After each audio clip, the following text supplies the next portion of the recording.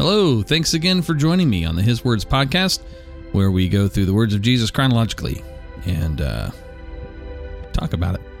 New King James Version of the Bible. Today's passage is Mark chapter 2, verse 23 through 28.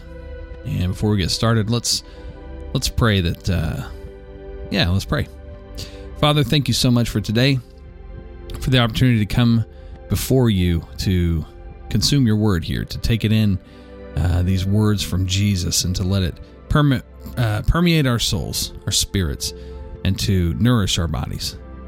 We ask that your revelation be evident in all that we see and read, and that it really just takes hold in our hearts. In Jesus' name, amen. All right, next couple episodes we're going to be talking a little bit about the Sabbath. So let's get into it. Mark chapter 2, verse 23 through 28.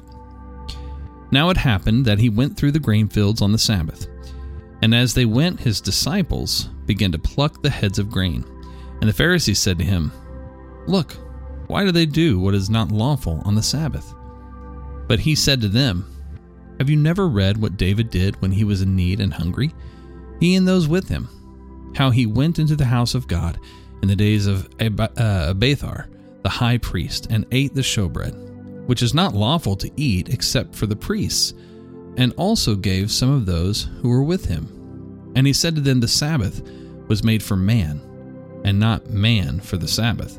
Therefore the Son of Man is also Lord of the Sabbath."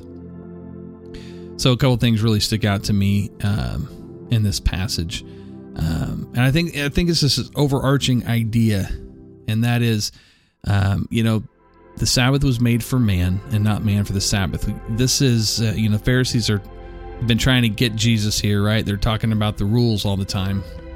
And he lays out this passage where David broke the rules in the Old Testament because the men were hungry. And, the reality is that all of the rules, regulations, commands, whatever you want to call them, they are designed with man's best interest, right? So God wants, He loves us. He provides for us. And I think the bottom line here is that, basically use some common sense, right? And so I just want to encourage you in your own life. You've got rules all around you. Maybe you've put in place the shoulds that you should do, all these shoulds.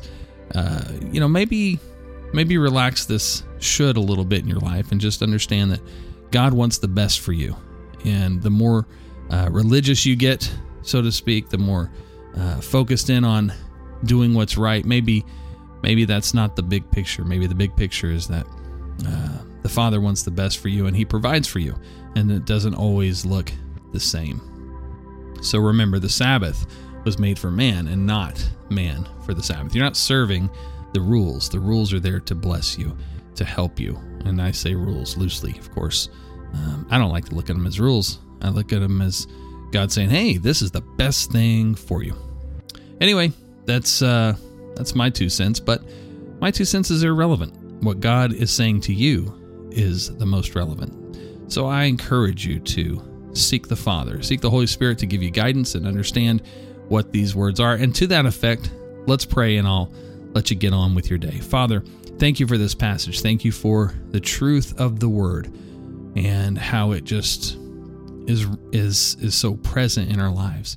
And thank you for giving us space and this provision through guidelines, through boundaries, to keep us on your path, seeking you first.